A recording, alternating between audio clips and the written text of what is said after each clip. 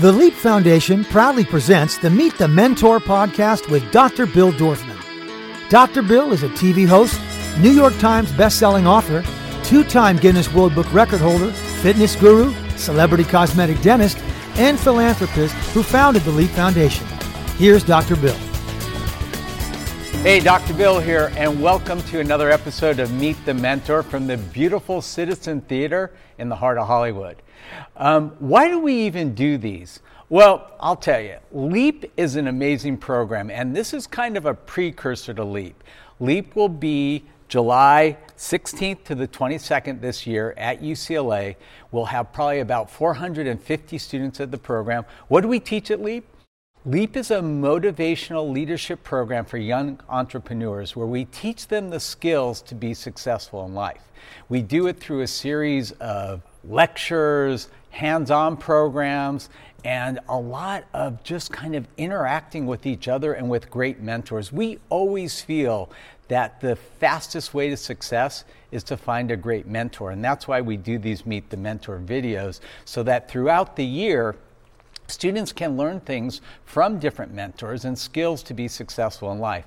And the coolest thing for me about LEAP is the fact that all of my patients and friends that I've asked to come and be mentors have said yes. And they come and they do it, and they're pretty phenomenal. We've had Paula Abdul, Mark Wahlberg, Michael Strahan, Jason Alexander, Kathy Bates, Anthony Hopkins, Apollo Ono, the most decorated Winter Olympian in history. And this year, we have a commitment from John Legend and his beautiful wife, Chrissy, to come. And we get these students together and we create a community of support. And it's just phenomenal. You literally have to see it. You can go online at our website, leapfoundation.com, and see a lot of the videos from the past. But these Meet the Mentor interviews have become so instrumental in our culture and have helped so many students start businesses, learn about businesses, and just be more successful. So without further ado, I'm going to introduce you to my friend, Michael Holtz, who is our mentor today. He has learned discipline and goal setting from being a competitive swimmer since the age of 6. He thrived because of his relationship building skills, integrity to get the job done, and ability to carry out high pressure tasks while keeping an eye on the goal. His swimming career culminated in the Olympic trials in 2004. After an MBA from Cambridge and swimming the English Channel, he worked internationally building brands and markets until he decided he would create his own product line. After he realized that pet toys are predominantly made of plastic that can be dangerous for animals if swallowed, he started a company called Yomp, Y-O-M-P. It's a pet toy company that makes pet toys from silicone. It's safe. These toys are just as much fun for pets, but safer. The toys are available on his website at shopyomp.com, and he's hoping to bring his business to market in stores in the future. Without further ado, I'd like to introduce you to my friend Michael Holtz. Michael, thank you so much for coming and doing Meet the Mentor.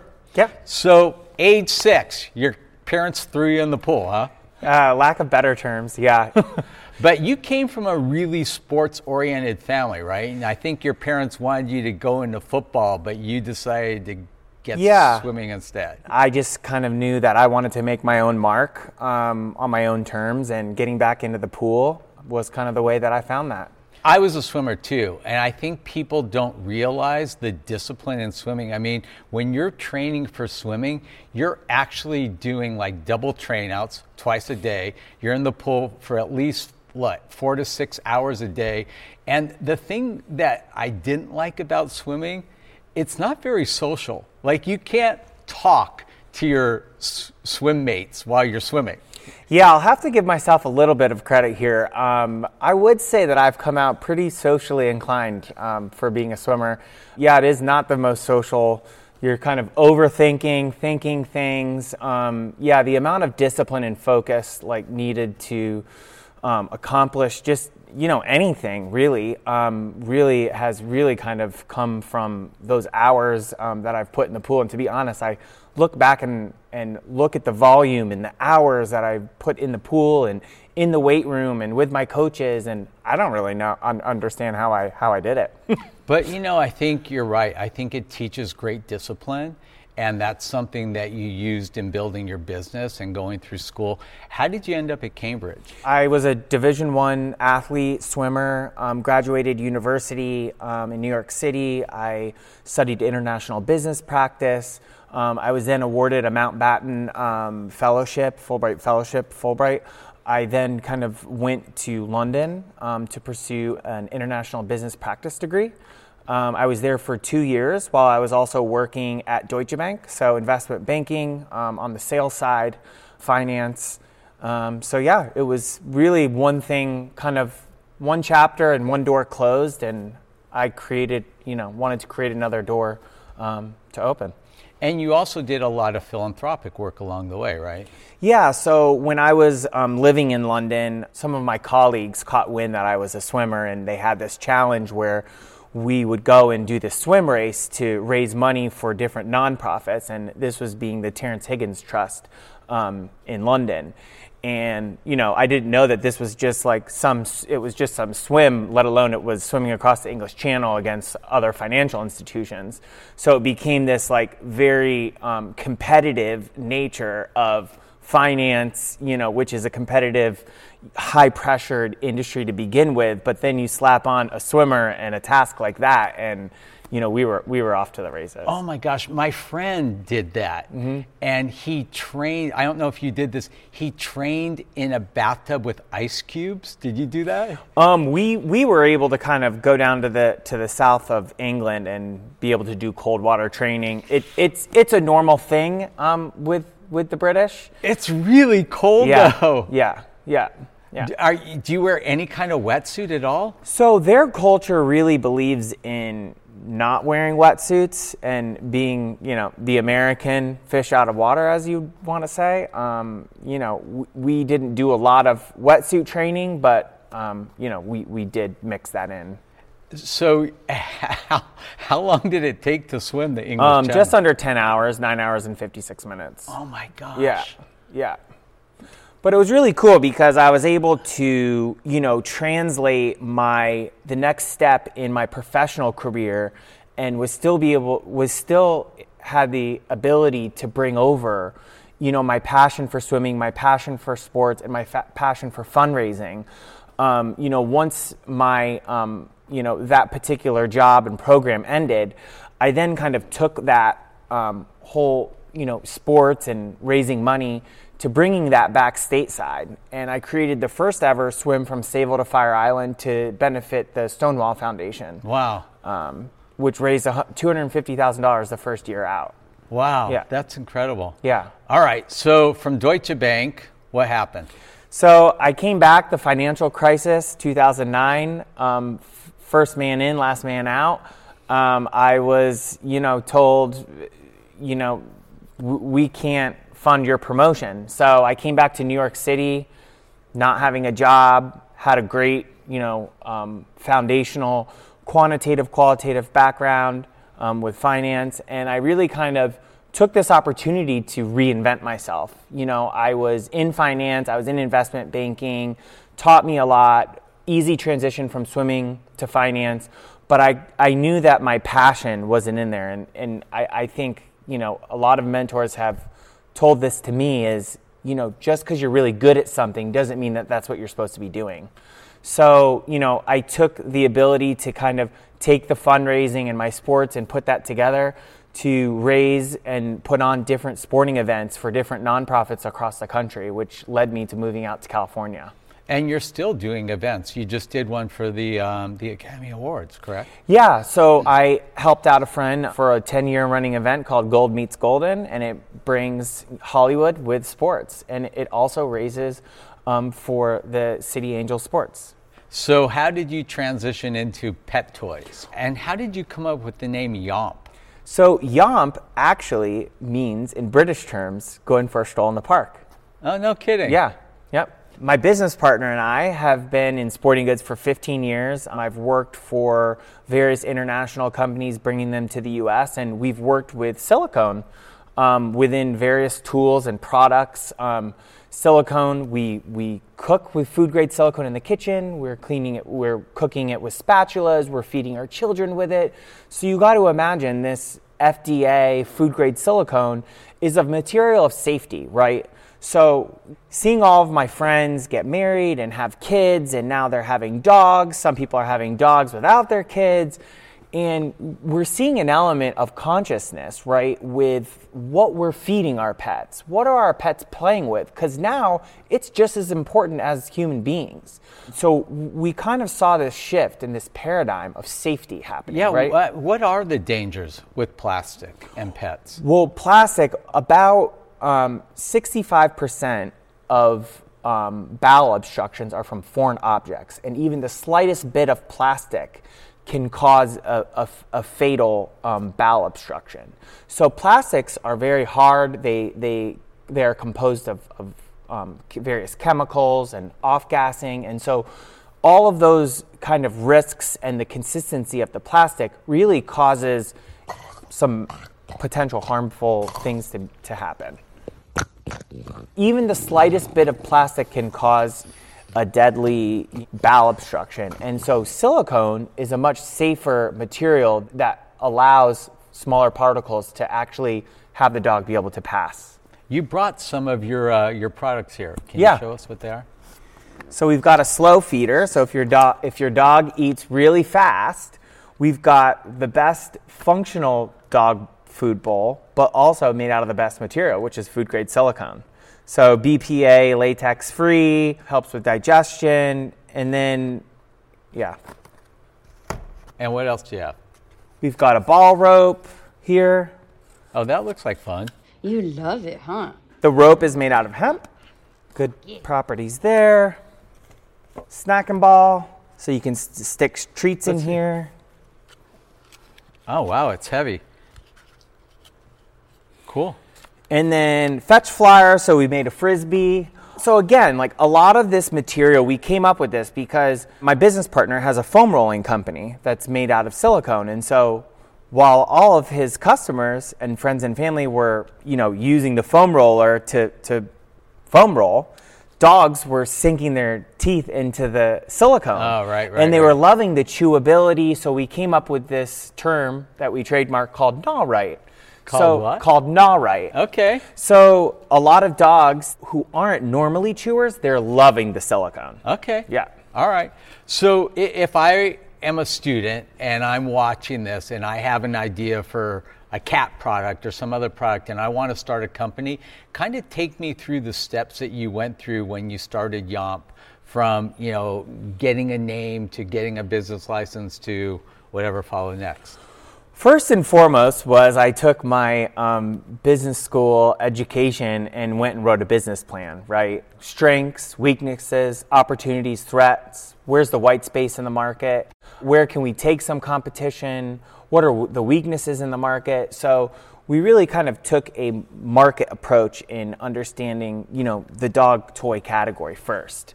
Then I went out to some mentors of mine who've definitely watched and helped and held my hand through my career of school and some of the various opportunities that, afforded me. And I went out and I raised the money and the capital. And then... How much did you have to raise? We initially raised about $400,000. Okay. Yeah. So after you came up with the name for Yomp, how were you sure that nobody else had that name? So that it was available. We went through the process of first doing a whole, which I've never done before, which was awesome. I brought in a creative agency, and we went through the whole process of coming up with a brand. Who's our audience? Who's our market? Is it trademarkable? And looking to the patent office and applying for a patent and understanding, can we use this and in what capacity can we use this? And so a lot of this was really fun because it was saying, coming up with copy and words and taglines and, how do these colors make you feel? And what is, right. How does this make you feel? So it was a very interesting process that I've never gone through I know before. it is. In fact, when we launched our kickballs, we used the phrase, chew it, do it. It's a caffeinated gumball, right? And then we got a notification from the trademark office that we couldn't use that because somebody actually coined that phrase. But because they're in a different industry, we actually went to them and asked them if we could use it for our gum, and they finally gave us the okay. But you got to be really careful with that. You're smart to hire lawyers and stuff. 100%, yeah. And a lot of things that, I've worked with several middle market, smaller companies, startup companies, that I learned a lot of how it is that they came to fruition, but never have I started something from the ground up, which is right. What I'm learning now. So how did you come up with these designs? Did you just go and look on the market and see similar kinds of products and just kind of like did the old build a better mousetrap deal? Or So I brought in another good friend of mine to help drive the creative wheelhouse of the business. He acts as our creative director and has done this for several brands. And one of the things that I've always been taught from mentors is always bring in the best people and let them do what they're good at. And so creatively is not my forte. So having him come in and kind of also sit back, listen, learn, and contribute was how we kind of like started the creative juices flowing with coming up with the brand, right? Like a lot of people come up with a great idea and then they need to go source the product, but we did it reverse. We actually had the material and understood the opportunity, and then now we had to go create the brand, right? So it was a bit different from your traditional, starting a business, starting a product, starting a brand, But you've only been on the market about 4 months now? Yeah, we launched just about 4 months ago, even though it seems like forever. I've been doing this forever. Yeah. We really wanted to deliver a special user experience within the toy category. I felt like that there was some opportunity to create some fun, vibrant ways to reach the consumer. So with that, we really wanted to focus initially online, direct to consumer. We're in about 25 independent retailers at the moment, and Great. We're attending our first trade show this month down in Florida called the Global Pet Expo. Since the inception of your company, what would you say has been your biggest challenge, and how did you deal with that? So our biggest challenge was and still is timing. I would say, coming out of the pandemic into all of the supply chain issues, working with our supplier, getting to market in a timely manner that we wanted to, just wasn't happening. It was delayed, and it was, things that were outside of our control. All of us every day, are dealing with the challenges and obstacles that, COVID has created, for us.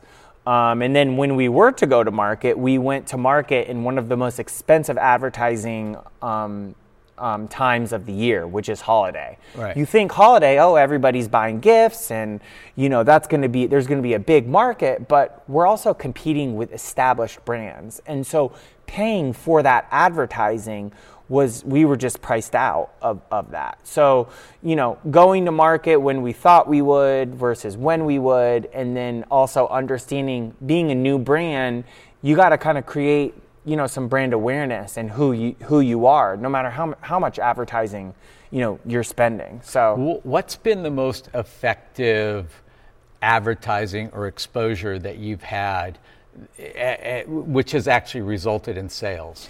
Yeah, so we're really starting to align ourselves with really great, authentic, user-generated content, right?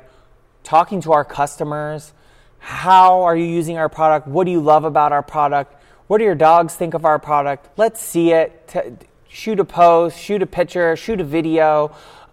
We've had a couple different partners with some pretty good followings that have posted, social media, entered a tag, and it's translated into business. This just popped into my head, and if you don't think it's a great idea, don't even do it. But it could be really cute and maybe even start to go viral because, that's the key to social media marketing today is if you could find a really, really cute dog and do that thing where it looks like the dog is talking, just saying like, ridiculously funny things about your silicone toys, but get it to the point where like people, where like maybe every Monday you release a new 30-second spot with this cute dog telling you something funny, and people actually start to engage and look forward to something new like every week. So now we're getting over to the hot topic of TikTok. Yes. Yeah. So something I don't know anything about, but this is something that we're learning. We're all growing. Things are changing every day by day. You said it earlier. I mean, hire an expert who does that stuff because, when my daughters started coming to me with like social media stuff, I'm like, okay, I get it. It's important. I have no idea what to do. So I just hired the best team in the world, and now I have more followers than any other dentist in the world because I hired good people. So I agree with you. Get a great TikTok person. But honestly, I think having a really cute dog talking about your stuff in a human voice would be hilarious. Yeah. Another really cool statistic about silicone and our toys, which is relevant to your industry, is that it cleans teeth. It does. So 80% of dogs over the age of 3 have gum disease. And chew toys that are utilized for cleaning teeth, our Tooth Buddy really helps with cleaning teeth and has the little knobs on it. I have a lot of patients who actually brush their dog's teeth. Yeah. And they've been doing it since their dogs were babies, so the dogs are kind of used to it. Maybe we need to make a silicone toothbrush. Dr. Bill silicone dog toothbrush. Hey, I'm down. So if you could project where your company is going to go in the next year, like, you could wave a magic wand and say, this is what I want to see.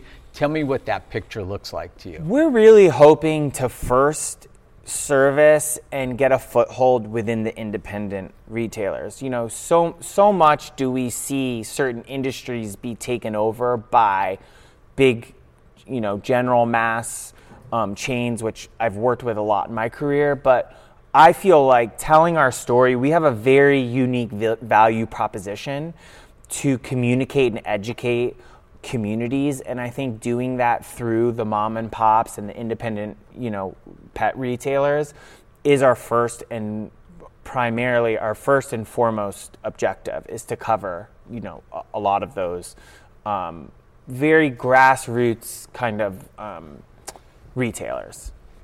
What's been your favorite part of building this business? Ooh, tough question. I would say my favorite part of building the business was really seeing the brand come to life. Like, no way did I think these toys were going to be purple and teal and the cute little, dog face, and, how does that make somebody feel, and how does that connect with the certain demographic that we're going after? So, as the ups and downs of starting a business, one day you can feel like you're on cloud 9, and the next, you can have the biggest challenge or obstacle in front of you. Sure. There's a lot of things to be proud of that you've overcome yourself as a professional, as a young professional, and also learning things. I feel like part of this process is about failure, and is about facing those obstacles, and about how is it that you are reinventing, yourself as an individual, and how that is applicable to your company. One of the things that I've asked students to do at LEAP, and I'm going to ask you to do this as well, stop looking at things as failure and look at them as practice. Mm-hmm. If you do something and it doesn't come out the way you want it to, you didn't fail. You were practicing, right? And keep practicing until you get it right, because you really only fail when you quit. So as long as you don't quit, stop looking at that as failure and just say, okay, this is practice and we're getting closer to perfection. I won't work on that. Consider it done. Okay. And if people want to buy your product, we have a special promo code. Yeah. Yep. So it is going to be LEAP23. And if you enter that in when you purchase any of his products on his website, which is shopyomp.com, you will get 23% off. Oh, and what do we have here? It's a little handkerchief. if we see anybody make a purchase, we'll send you one of these also. Okay, you get a free hanky. Yeah. A Yomp hanky. Yeah. Is there anything else about your company that you want our listeners to know about that I might not have asked you? We're trying to create a safer pet play for everyone's homes, and yeah. All right. And if students want to reach you, what's the best way to do that? You can reach me by email at michael@shopyomp.com. Awesome. All right. And I can't thank the Salvation Army enough for giving us this beautiful facility in the Hollywood Citizen Theater. And if any of you would like to find out more about the Salvation Army and what it's doing for our society, please watch the following video. Dr. Bill, over and out. Love doesn't discriminate. It doesn't pick and choose. When there's so much to fight against, love fights for. When others flee, love runs toward. And when darkness prevails, love doesn't despair. It never feels too small or too weak or too powerless to help. Love knows its worth and remembers its strength. Love isn't pro this or pro that, but proactive and protective. It's never quick to rage, but always quick to courageous compassion. Love gives everything and expects nothing. For 156 years, the Salvation Army has loved all who feel lost. With your help, we'll never stop.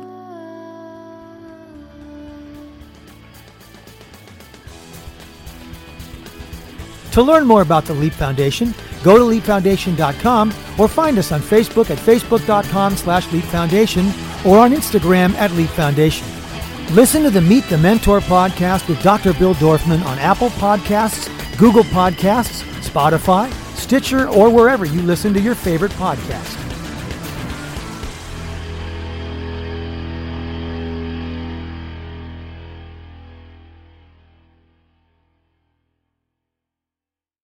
This podcast is a part of the C-Suite Radio Network. For more top business podcasts, visit c-suiteradio.com.